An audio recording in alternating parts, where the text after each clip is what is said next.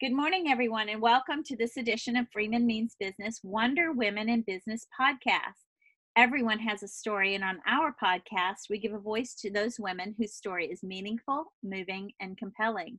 We share their stories with the world so that in their shining, they give permission to others to shine as well. So, everybody, I am super duper excited today to have an old friend. I shouldn't say an old friend, a friend of old days gone by. Rana Gray of Rana Gray Communications on my show today. She is fantastic. She's not only brilliant, she's also funny. So this should be a great podcast. Rana, thank you so much for being here today. Thank you, Susan. I don't mind us being called old friends. I love it. I love it. Well, tell us a little bit. Now, I know you and adore you, and I followed your work, and you are amazing. Thank you. You make it look like there's no such thing as a glass ceiling. It's all in our heads. And we know that's not true, but you make it look easy. So tell us a little bit about yourself. Well, I went to LSU in Baton Rouge, Louisiana, got a master's degree in journalism with a sort of a concentration in public relations. And then I worked in state government for a number of years. And then I had an opportunity to go start a college marketing program at LSU in the early days when that was really, corporate sponsorship involvement was really becoming a thing. And so I worked for 13 years as associate athletic director doing marketing, advertising, radio and television production, and for 20 sports teams there. Wow. And so I tell everyone, if you're from Louisiana, my career has gone through our two favorite pastimes, sports and politics. Yeah. Oh, yeah. Talk about, I don't even know if they're pastimes anymore. I think they're like the blood that runs through the state is sports and politics. That's true. I did not know that about you until I was going over your bio. I knew about the heavy political involvement, but I did not realize about your work at LSU in the athletic department. I think that's fantastic. That's so much fun. It was a lot of fun. It was really different and fun, but I tell everyone it wasn't really that different from politics because it was like we had an election every Saturday night. And depending on what happened, the coach might lose his job. So that's so funny. That's the power of football in the South, really, not just Louisiana. Totally. All of SEC is pretty, politics and football, blood sports down there. Right. And then I did that for a long time and decided to go out on my own, start a small public relations consultancy. And I've been doing that for a number of years. Lots of fun. I work on some public projects, and I still get to do politics in that I go and volunteer to do tax elections for projects that I really, and programs I really care about, such as our public library system. I've helped them twice pass the tax that supports our public libraries. And I helped our local fire department pass a tax. It's the first time we'd ever passed a tax in perpetuity. It doesn't expire. And wow. I said, if we don't do it for the firefighters, who are we going to do it for? So exactly. So I volunteered to help with that, and that keeps me involved in the politics side of it a little bit. And now I work for a number of clients, and I work on a lot of public projects where we go and try to get the community engaged and give input on how we want our community to grow. Well, those are all great causes. So I think that my listenership knows that I am all about, the same kinds of causes that you just mentioned: libraries, firefighters, do good for the community, a safe, clean place to live, where to work and play. We want to be there. That's the kind of community that I'd like to live in and work in as well. So I think you fight for the same kinds of causes as I love that you're so passionately involved, as much on a volunteer basis as you would be on a paid project. And folks, I know that for sure. I do a lot of reading, and my current volunteering, my current one involves reading. And I volunteer in the local public schools as a reading friend for first graders. And so this is my fourth year being assigned a little first grade boy. I've stuck with boys because I bought so many books about snakes and lizards and superheroes that I just seem to get assigned boys because I've got a really nice library now to read with them.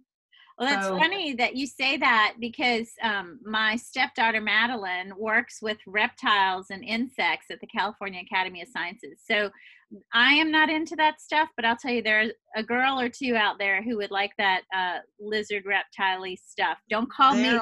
you're right. There are a lot of girls. I've got some great nieces that are very interested in that. So I've loaned them the books too. You're right. It's not just for boys. Well, tell me a little bit. You've done so much, and my readers know that I'll create a blog and put your bio in there, but you've done so much. Let's talk about what of all you've done that makes you proudest. I think something not completely related, but it was related to my profession that I'm proudest of is I have a book that was published a few years back. It's a true crime book, and it's actually something that I got involved with because of work. And the book's gone on to win some awards, which made me really, really proud, not just of me, but of our story getting recognized. And it became the subject of the premiere episode of a network television program. It just aired last month and is still streaming and replaying on television on the Investigation Discovery Network. Wow. This was all completely unexpected, but it was also very much in line with studying journalism in college. And I've actually gone back and spoken at journalism classes because the dean said to me, I bet you use some of the skills you learned in journalism school, because I actually got involved. I didn't just write the book. I got involved and became a confidential informant in an international criminal investigation for almost a year. Wow. Almost a year. Wait a minute. Okay, so there's something no podcast guest has ever been able to say on my show. That's incredible. So look, for the folks out there who don't know, LSU has one of the finest schools of journalism, the Manship School of Journalism. Manship, right. Yeah, finest in the world. And so she was trained, Rana was trained in investigative journalism, which is a dying art and science both. So I think the fact that your skills were put into play there is fascinating. So I'm going to be quiet and let you tell us more about that story, because I didn't know all that. This is great. Oh, Susan, it's exactly what we learned in journalism school. You know, to briefly tell your listeners here, I was involved in a public project actually for our local Office of Homeland Security. And there was a video production company working with us on that project. And they were all from England. And the owner of the company had become a popular television host of a community affairs program. And he had volunteered to MC at just countless of charity activities in the community. And he had chummed up with literally every law enforcement agency he could get involved with, anyone doing good work, anyone, children's charities, anyone he could attach himself to. And I think people just thought he was harmless. And one day he did an interview with the local newspaper, and he criticized our project, our client, me, all because she had kind of had a meeting with us and called him out on some things he was doing. And he was so enraged at being questioned about something that he was retaliating against her. And it ended up in a big story in the newspaper. And when I saw all the inaccuracies in it, I told the journalism folks, I did what journalism majors do. I wrote a letter to the editor. Yeah. So you think that's got a lot of power, but it was just a letter to the editor. And where his story ran on page 1, my little letter to the editor was about page 4 or 5 and not seen by nearly as many people. But 2 years after it was published, I got an email from someone in England. He had found it online. He'd been searching for this man for 13 years. And the reason was the man here, his name was Scott Rogers, who was the television host and the community activist. Oh my gosh, I He remember was- him. He was a very dangerous child predator, and he had operated a school, a performing arts academy in England, very popular over there. As you know, they are attached to their schools programs. They go after school and on Saturdays, and they aspire to audition for television commercials or West End productions. And he ran this where they taught acting and public my speaking God. and dance and voice and anything performing arts. And he'd operated the school for about 10 years, and authorities estimate he had sexually abused maybe hundreds of kids. Oh my God. I didn't know. I have chills. Oh my I God. know. So this is a very, very sad. I knew So this person. I know who you're talking about. I've met Yeah. with him. A lot of people had, and he came here. He was finally charged. One young boy pressed charges against him for assault, and they moved the trial to London. It lasted 2 weeks. Lots of publicity. All those tabloids over there on Fleet Street covered it, and then it ended up with a hung jury, and the hung jury was because he brought in so many. Character witnesses? 17 character witnesses. I was looking for the number. 17 character witnesses he brought in, and they were ministers and public officials and Oh my goodness. parents, other parents of kids at the academy. So it was a hung jury. They just didn't know who was telling the truth. But enough got out that his school was going to fail. Parents started pulling them out, kids out. And he fled and came to the United States, changed his name a little bit, and reinvented himself as this television host here. So well, he had such a dynamic personality. And Rana, didn't he bring his family or his? He brought a daughter. Yeah. And he brought some former students who had been sexually abused by him since the age of 12. Oh my gosh. And were completely brainwashed. Stockholm syndrome. Completely brainwashed, and wouldn't leave him under any circumstances until all this. So I get this email from this man. I don't know. It's obviously a little scary. And he tells me that he knew him. He sexually abused children. He got away with it in the trial, but I know there were more victims. It breaks my heart because I come to realize that he probably was a victim too, and that's what ended up being the case. And, I didn't know, Susan, what to do with this story. Right. It comes to me, and I'm like, I'm going to find someone who can help you. And I set about trying to connect him with the appropriate law enforcement. But because Scott Rogers had befriended so many people in law enforcement, I was afraid who to take it to. Were you the victim of any backlash because of his strong relationships with the community? Oh, yes. In fact, funny you should ask. Yes, because, no one believed this. Everyone, he didn't, first of all, he didn't know I had been approached. But when he did the story, the negative story, he went to some of his law enforcement connections, and he was actually able to get one of them to get the FBI to come investigate us about this project. Oh my God. Myself and our client at Homeland Security, and FBI actually was like, "What are we doing here?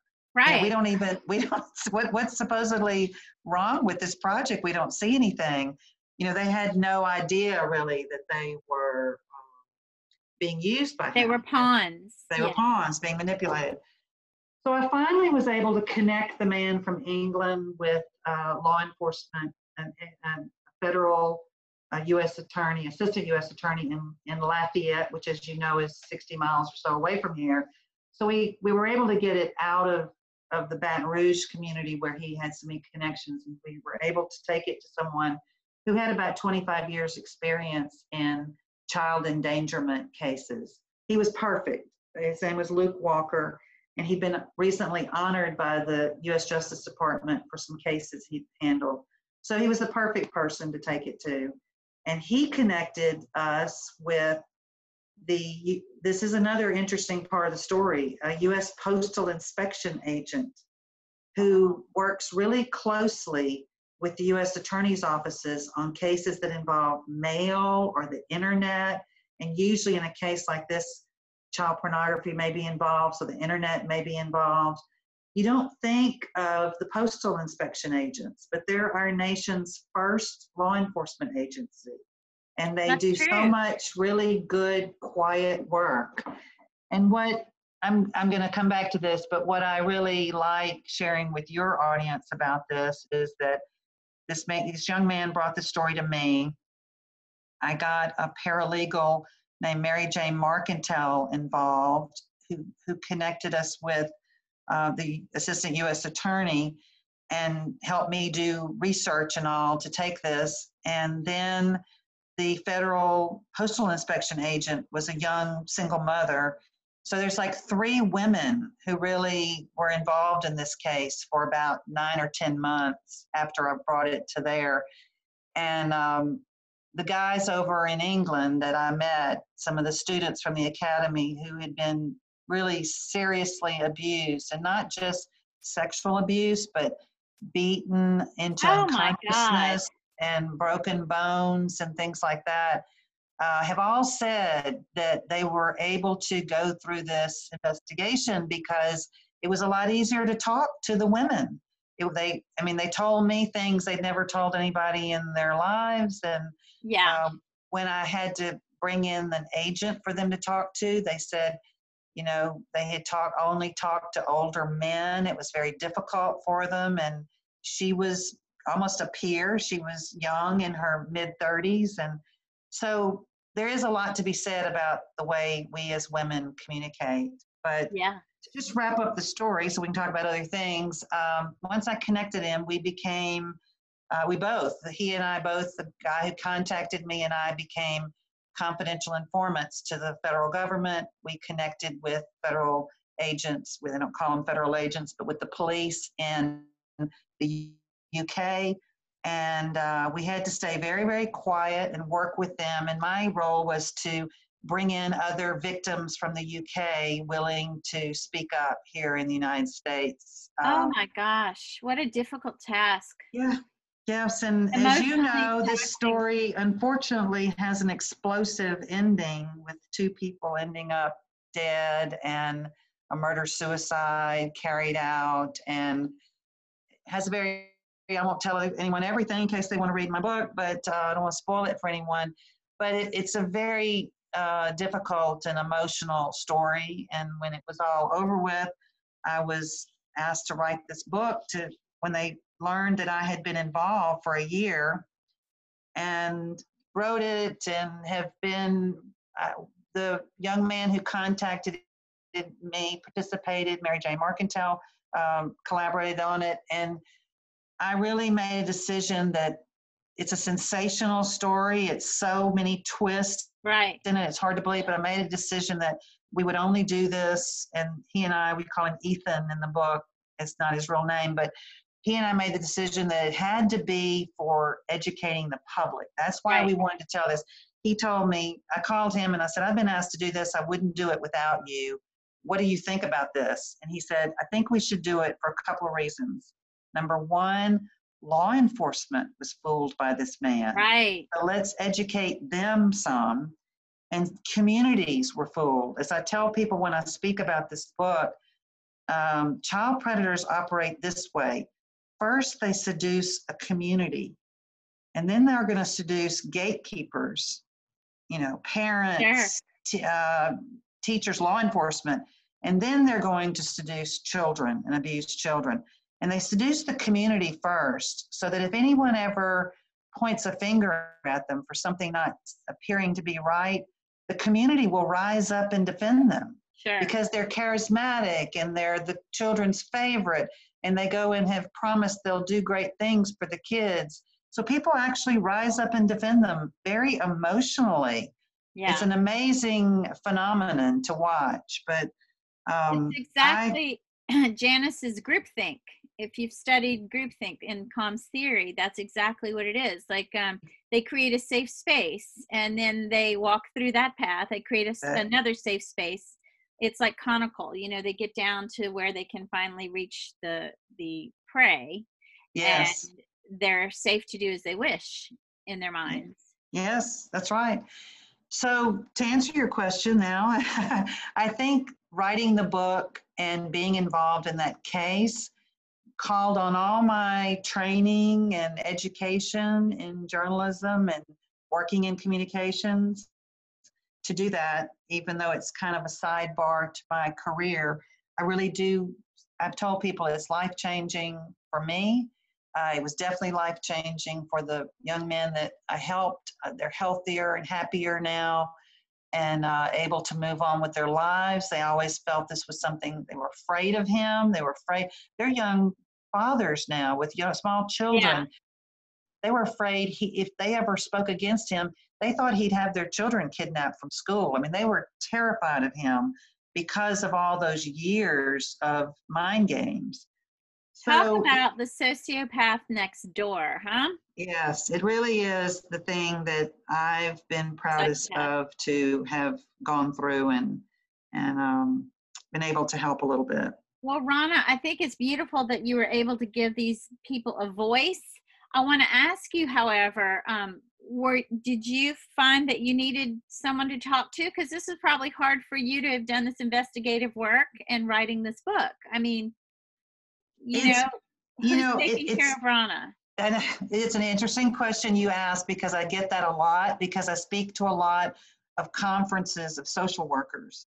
And social workers are so kind and nurturing and caring, and they always ask me that question. There's a couple of things. We all talk to each other every day. So the first person I actually went to was an attorney friend of mine here, Nathan Fisher, who has since passed away. And Nathan was kind of my North Star in telling me how to legally handle this. And he was very protective of me, making sure my name was, we thought this was going to go to court, and it obviously did not end up going to court, but he was very protective of me from the beginning. And then Mary Jane came into it. I knew her. She's a local, well-known paralegal, has done 30 plus years of work in this state. But I didn't know her like I do now, because then she and I would talk every day. And then every day I was having a conversation with the young man. We were in England. We were so focused on that there really wasn't the time to worry about our own well-being. When it was over, I happened to be about a week after the case ended, tragically in some ways. I was listening to the radio, and a social worker called in, Leslie Todd, and spoke about this case. And I liked so much what she said. I called her, I wrote her name down. And then when I got asked to write the book, I went to see her and met her and spent 3 hours the first day talking to her, and said, I want you to write a chapter in the book for me, because I'm not qualified to explain this sort of behavior. And I heard you explain it so well, some of the things you and I just talked about. And so she's a wonderful friend now, and I talk to her all the time. She speaks a lot with me from the perspective of a clinical social worker. And she always says that, because now I speak everywhere. And Susan, almost everywhere I speak, I now can recognize the person who lingers in the back of the room, who waits till people clear out and comes and tells me. I get emails all the time. I got an email yesterday from England from someone it was a girl at that academy. She wasn't sexually abused, but the psychological abuse on all of them was tremendous. So I am mindful of what you say, that, you can't absorb all of this and not have some impact on you. Right. So Leslie Todd has kind of become, she's such a wonderful social worker and deals with a lot of these issues. So she's been someone I talk to a lot. But I would suggest that to anyone that works in a high pressure situation with that sort of level of tension, that Absolutely. you do need someone to talk to. Yeah, it will destroy your psyche and your heart, and you will need, you need to let that stuff out. And even so you're in communications. I'm in a different kind of communications. I do a lot of communications theory. But we both know that you have to have someone to talk to let that out, to, um, you know, to confirm your feelings, to hold your hand, so to speak, and to, just, this is why we don't always need somebody to fix it. We just need somebody to listen, to let us That's get this, right. this out. So that is so powerful. And that was the first thing I thought of, was who is looking after Rana when Rana's protecting all the people and Oh, the information. Yeah. Well, gosh, I have to tell you, I haven't bought the book, but as soon as we are done with this podcast, you can bet your bottom dollar I'll be ordering that book. Is it available on Amazon? yes, it is. It's available on Amazon, and All it's right. available on all the ebook formats for people that read ebooks. And Yeah. um, I have chills. I mean, the whole time you were talking, because I knew this person. I'd been to his office. I'd sat in his office with him, just the two of us, chatting about, how we could work together. And it didn't pan out for a number of reasons. One, I left to go live in Hawaii, but still, it was just, I can't believe that and I'm and pretty intuitive, Rana. Women did in you general did you are. pick up on anything? I thought he was a little, yeah, I mean, it's easy for us to say now, right? But Right. I did tell a mutual friend of ours, and I won't mention her name here, but that I found him to be disingenuous. Oh, well, So that's what I said, Susan. And that's the word.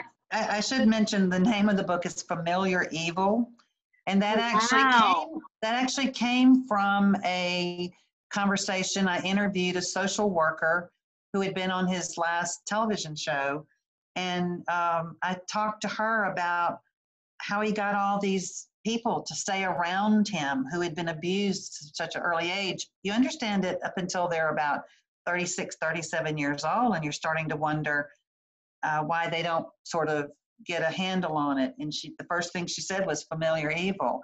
And I Yes, remember scribbling that down, and she said, he's convinced them that the evil you know is is better. Yeah. better than the evil you don't know that's out there. It's like an Um, abused pet that still loves its owner. I mean, it's it's, what you know. it's very similar to abused spouses. Right. Yes, it's very, very similar to Oh, I'm that. so And so, upset. I'm not, this is just chilling. but And I also thought, when you say you thought he was disingenuous, yeah, I tell people the same thing. To me, I didn't know him. I was only ever in one meeting with him. I never, when she called us in on the project and asked about some concerns she had, and she wasn't accusing or anything. She just questioned him on things, and he was just, he got real emotional. He kind of yeah, started to cry, and I thought, this is bizarre. I always thought he was just a fake. yes, I yes, have a bad feeling about people not being phony, and you're yeah, right. I never would have expected this background, but yeah, he was, to me, not authentic in that exactly. When every I sat way. with We him, were right. I felt like he was a try hard. Okay, so that's a phrase my teenage son uses, a try hard. I felt like that he was covering up, like, just he didn't have much depth, I felt That's like. right. So that was my initial impression, and it lasted, and he proved me to be right. He didn't follow up on our agreements, and so that's okay. Better that it turned out that I didn't do business with this person. That's right. But wow, wow. I just, I need like a drink. You know, Well, wait till and you it's, read the book. yes, You can have exactly. a big glass of wine every time you read. It's only 10:30 in the morning here, and I'm like, oh my God, I need a drink. Oh Um, no. well, this is incredible. What a major accomplishment. I know that it's, you're torn between saying, yay, I did this great thing. It's a wonderful professional accomplishment, but being careful about the fact that it's helping other people not get falling into those traps. And you're telling the story, you're giving voice to these victims of this really disturbed and terrible person. And I don't want to spoil the end either. I don't know all the details of it, but I do know the end. And so I'm going to encourage everyone to buy this book, read this book. It's going to be troublesome. I'm sure if you're like I am, a deep feeler, you're going to cry. Well, I'm going to tell you though, I was very careful when I first talked to Ethan, as the young man we call. I told him, the first thing I'm going to tell you is we're not going to talk about abuse. You know, once you know someone's abused, you don't need to know anything more about that. So I tell people all the time, this is a story of amazing perseverance by this young man. Yeah. Who searched the world for him for 13 years. Wow. Who got married, had children, but in the back of his mind, very successful businessman, but in the back of his mind kept saying, I've got to make this right for me. And so it's really an inspirational story. And Ronna, did people know that Ethan was looking for this person? No, no one knew. No one knew. His wife didn't know. Wow. He would, you know, on the computer, he'd take a 15-minute break and search and look for him. And he didn't even know what country he was in because this guy moved all over the world. Yeah. And no one knew. Yeah. So I tell people, don't think you're going to read a book about sexual abuse. You know, you're going to read just a story of amazing perseverance. And so is the main character Ethan, or is the main character Scott?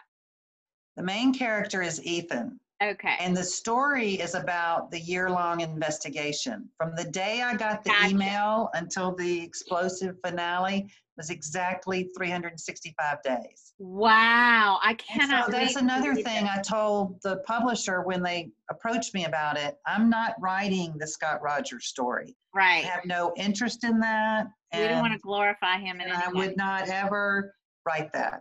But he is the main character, and it's his story, and then it's his story with me, and I was just really honored to be able to tell it. Well, I cannot wait to meet Ethan through your words, through your story, through your book. So thank you. You'll love him, and you'll hold him up as a hero. Well, you send him my love from way over here. I will, and I actually text with him this morning. We were talking about someone from England contacting me yesterday on Twitter, and so I shared that with him because she went to the academy and was sending those boys her best and wishing that they live the happy lives they deserve, and I was sharing that with him. So we stay in close touch, and I'm a big fan of his. That's awesome. Well, you're such a good person, and I knew that before, but I didn't know I could love you more. I do. Oh, thanks.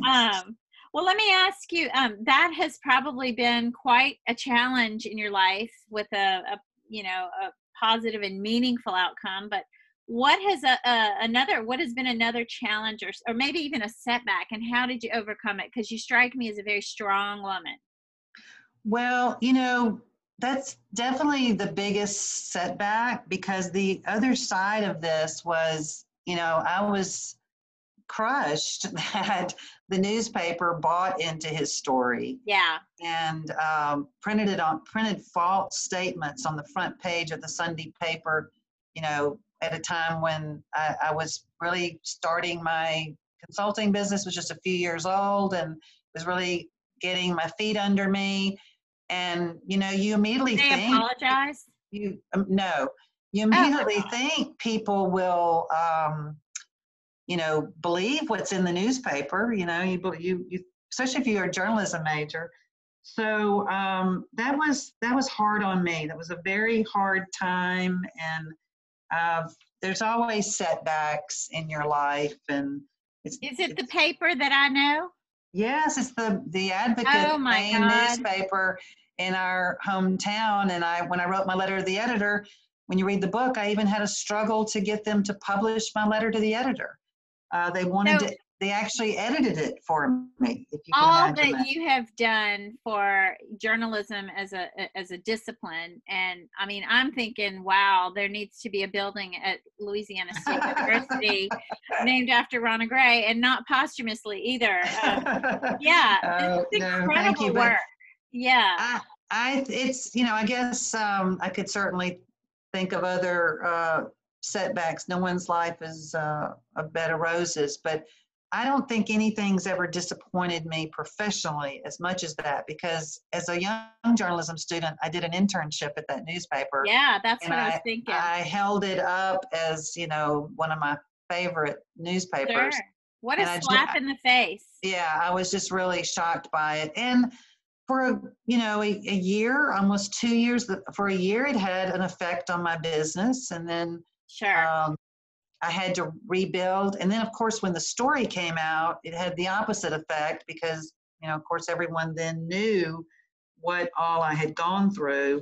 But that was very challenging, difficult time.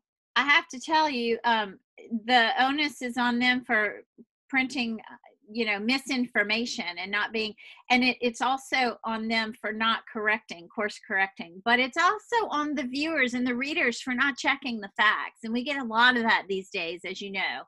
Right. So, shame on us for believing everything we read, and then, shame on them for ruining their good history, their good reputation, their good legacy of being a trustworthy source for news information, fact-based information, investigative journalism. That's just lazy. And when they don't course correct. I want to put the burden on them, because I actually, being a journalism major, I actually want to believe what's in the newspaper. So I want to put the burden on them. I'll agree with you there. They should have printed a correction. They should have printed an apology.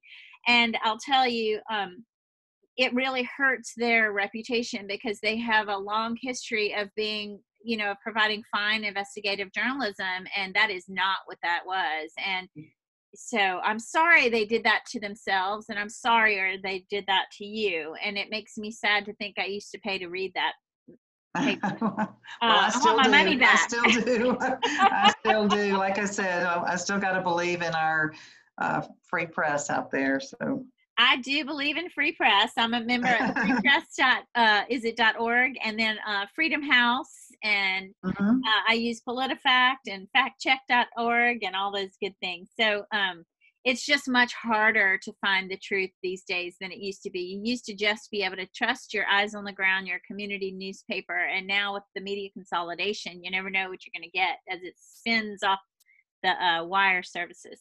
But that's my soapbox. You know that for me.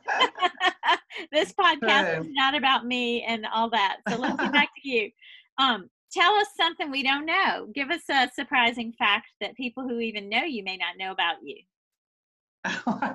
Well, this didn't seem to be anything to even talk about until one day I said something to, we were talking about years we graduated from high school.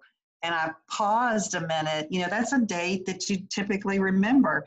And I paused a minute to get it right. And I kind of hesitated, and people looked at me like I was crazy. And I said, well, I skipped the 11th grade in high school. So, wow. You go your whole life going to be the class of whatever. And then I ended up finishing a year earlier. So it does get mixed up in my mind. So it became a big conversation with my friends, because I grew up in Mississippi and then moved to Louisiana, but I did because I skipped the 11th grade and came to LSU at 16. Wow! And started my college, because I have a August birthday, and so I came down here and started college at 16. Well, first of all, 16 at LSU, that's a challenge right there. And then August birthday. What's your birthday? August 1st. I'm August 7th. So I knew we were Leo ladies. That's right. Awesome. That's right. I love it. And I came in the spring and took advanced placement testing, and was fortunate to get about 13 hours of credit. So I actually started as a second semester freshman. And look, when I look back, no, not a genius, but I look back on it and I think, oh my gosh, I was at a Catholic girls' school in Mississippi. We had 35 students in our graduating class. And I come to a school with, I drove on roads in the country with no line down the middle of them. And then I come to a city at 16 with, I've only had my driver's license a year and 30,000 students. So, I spent the first semester just learning where my classes were to make it around the campus and make it around the city, of course. So that's become, when I'm somewhere and people ask me to tell them something that'll surprise them, I go, I love that. I guess this is a story. It was I love that story. I always took it for granted until I shared it, and then I thought, yeah, I guess that's a fun thing to do. Well, not only is it a good story, so the content is great, but you're a good storyteller, as many of us who know you know, but those who don't know you, she's a great storyteller, which probably now you know if you're listening. Oh, thank you. Yeah, that's pretty interesting. LSU is such a huge university.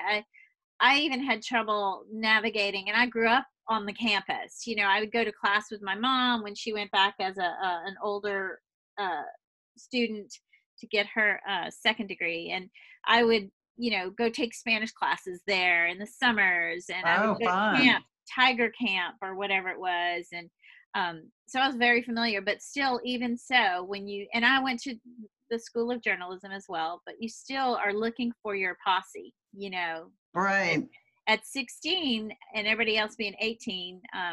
That's probably a little bit of a challenge. So good for you for being so brilliant and being able to get into college so early, and good for you for navigating. Well, I was anxious to get there. That's the main reason. I was just anxious to get there. I knew I wanted to go to LSU, and I was just anxious to get there. So it worked out.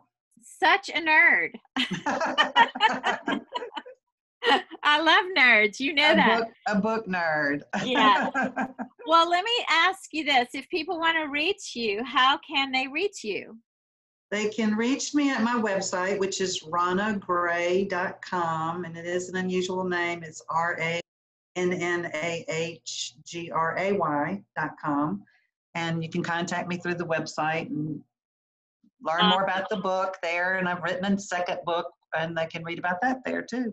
Oh, well, before we say our goodbyes, I think you should mention your second book because it's adorable. Oh, thanks. It's and it came about really because of the first one. Like you, Susan, I've written things my whole life, but never really thought about writing a book. And as people would ask me about Familiar Evil, I've got two at the time. They were 6-year-old identical twin great nieces. And they would say, what are they talking about? Well, I didn't really want to get into the subject matter. Right. So and they were starting school. So I turned them into, let's make up our own story. And you probably, like me, read Nancy Drew mysteries. Yes. And I love Nancy Drew. And what were the Hardy Boys? The Hardy Boys. And I was going to say, for the subject of gender communications, I will add, I always tell audiences when I'm speaking about the books, the girls read Nancy Drew and the Hardy Boys. Yeah. But the boys only read the Hardy Boys. So they missed out. They missed out on that. But I read all my brother's Hardy Boy mysteries too. So sort of as an homage to Nancy Drew, we wrote a mystery called Case of the Missing Poodle. It's set in New Orleans, where they live. And for either residents or visitors, or if you've never been to New Orleans, it takes you around to all our favorite places in New Orleans. And I'm actually going to be in 2 weeks at a children's book festival in Michigan because it's being honored with a Moonbeam Award. Nice. And, which is a big festival and award ceremony they have up there. And I'm going to go up there and accept it on our behalf. And they speak with me. They're 9 now, and they speak with me they're going to speak with me at the Louisiana Book Festival, which will be the biggest. That's great. But we speak at libraries, and this was my favorite thing about it, and I'll stop talking about this book. We spoke at a Rotary Club, you'll know where, in Port Allen, Louisiana. Yeah. And the Rotary Club did a program where they asked all the Rotarians to bring their child or grandchild. It was during the summer. And the How twins spoke sweet. with me, and we had this audience. And then the kids asked the questions, and the twins answered them. And all of us I adults, love it. I did too. And I thought every Rotary Club should have a program somewhere where it's bring your kids to Rotary, because Rotary audiences are aging populations in a lot of places. And Yes. it was so much fun and taught them about, civic participation. So I thought it was a great thing. So that is, when you say, who do I talk to after Familiar Evil? I quickly go and get involved in writing a happy story with my twin great nieces, and that's all the good mental health vibes that you need. That's awesome. That and a deep tissue massage. That's Right? awesome. And a big glass of wine. Well, yeah, that's a given. Anybody who listens to my podcast knows that I'm a big fan of wine, and Right. you'll have to claw me away from Napa Valley. That's right. So this has been so interesting. I want to say So it's been much great. fun talking to you. Yeah, all my emotions, I've run the gamut during this entire conversation. So thank you for being such a deep, wonderful, beautiful, hardworking, unafraid woman who serves as a great, great role model to men and women alike. And I'm so glad that you were able to carve out time of your busy schedule to be here. I'm going to write the blog today and share the podcast today. I usually take about 48 hours, but I was prepared for this. I worked on the blog last night, so I'll be able to have this out ready for everyone to listen to and to view today. Oh, great. Well, Susan, it's been so much fun talking to you. You too. I'll tell Mike you said hello, and thank you for being here. Thank you for listening, everyone. Have a great day.